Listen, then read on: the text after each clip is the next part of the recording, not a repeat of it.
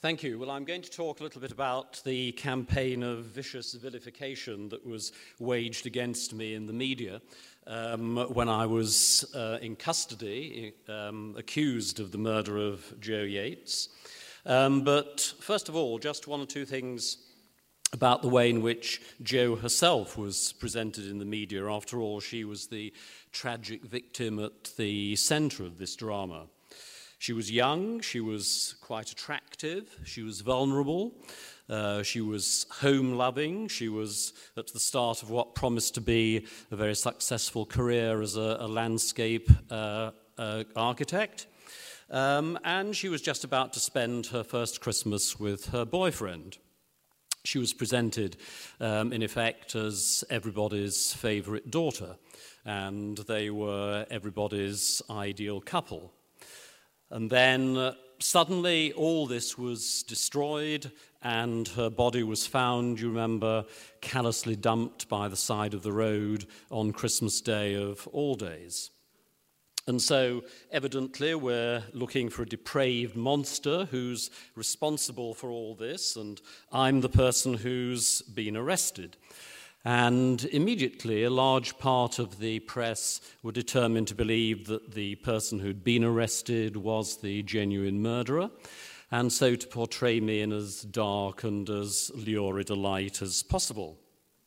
And the first thing that happened was that somebody remembered that 30-odd years previously there'd been an unsolved murder of another young woman, less than a quarter of a mile away from where Jo had been living.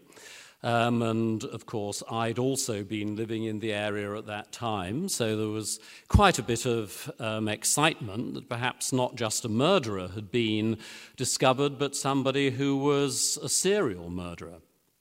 And, in fact, much later I was rung up by somebody I didn't know to say that while I'd been in custody, he'd overheard a conversation between a couple of reporters who were speculating that almost certainly a serial murderer had been uncovered. And then it seemed quite possible, and in the end this did indeed turn out to be absolutely true, that there was a sexual motive for the murder. Now, I suppose that if you're a reporter who's interested first and foremost in a sensational story that's going to sell copies, then you may talk, let's say, to 100 people, and if 99 of them say one thing, but the 100th, perhaps because you've offered them some money or some other inducement, says what you want to hear, then that's what you're going to go with. And reports were published that two anonymous women had come forward who very conveniently no longer lived in Bristol, it was said, who'd apparently suffered some form of sexual harassment and were prepared to insist that I was guilty of that harassment.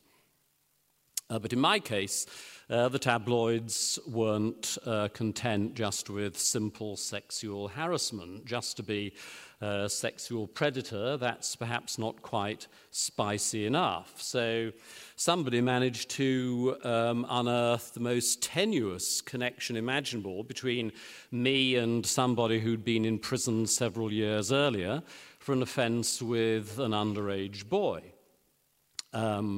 Of course, the papers stressed that there was no evidence that I'd been involved in that offence, but simply by saying there was no evidence, they raised the possibility that perhaps I did actually have paedophile tendencies. So we now have not just a sexual predator, we've got a bisexual predator, perhaps with paedophile tendencies as well.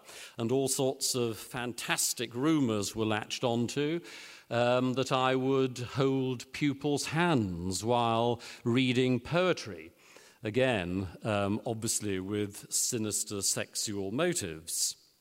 And then to complete the character assassination, it was alleged that I was fascinated by death, in fact, obsessed with death.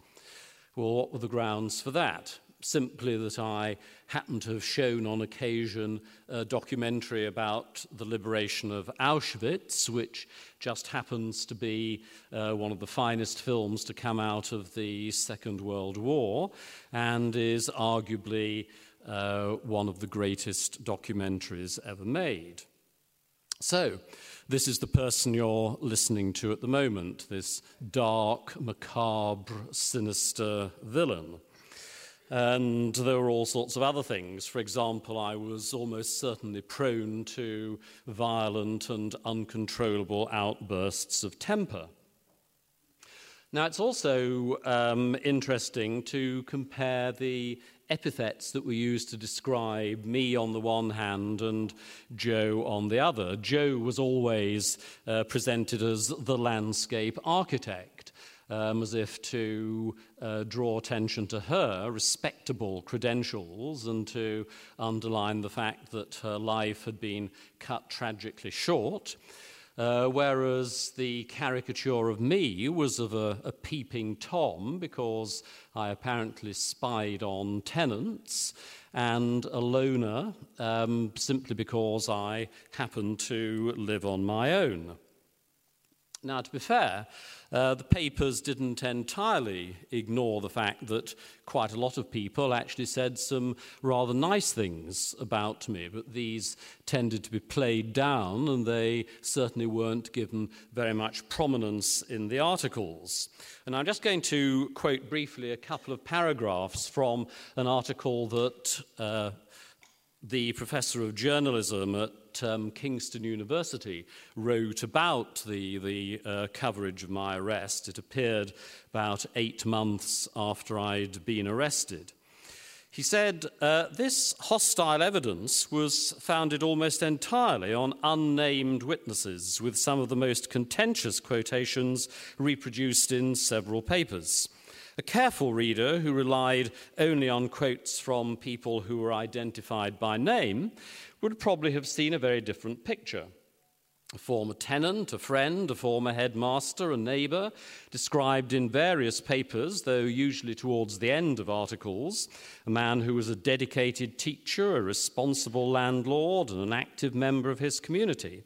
Several expressed amazement at his arrest or downright disbelief at the idea of him killing anyone. Put these together with some readily available facts, and it would have been possible to flip the picture entirely. This man had taught for 34 years without a blemish on his record.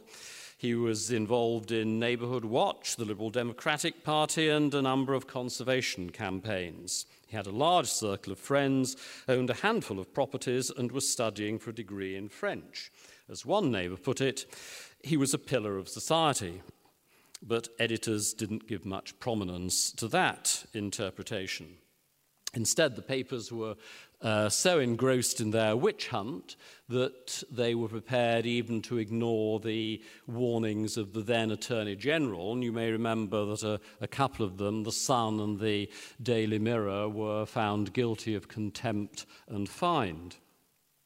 Now, what I've been describing are just a few of the more serious allegations which resulted in my taking libel action. But on every conceivable level, the reporting was extraordinarily lazy and casually inaccurate. And I want to suggest that it reveals what's happened to a great deal of popular mainstream journalism, in that it's much closer to fiction than to fact. It's certainly got nothing to do with truth-seeking and far more to do with storytelling.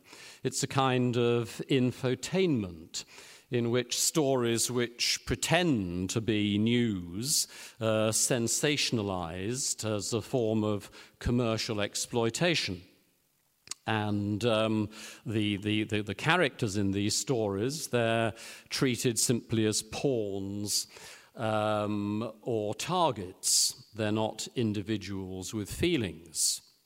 Now, I'm sure that some of you will have heard of Richard Pepiat, who used to be a tabloid reporter. He now has a second career as an expose of that industry, and some of you may have seen his wonderfully satirical and irreverent film, One Rogue Reporter.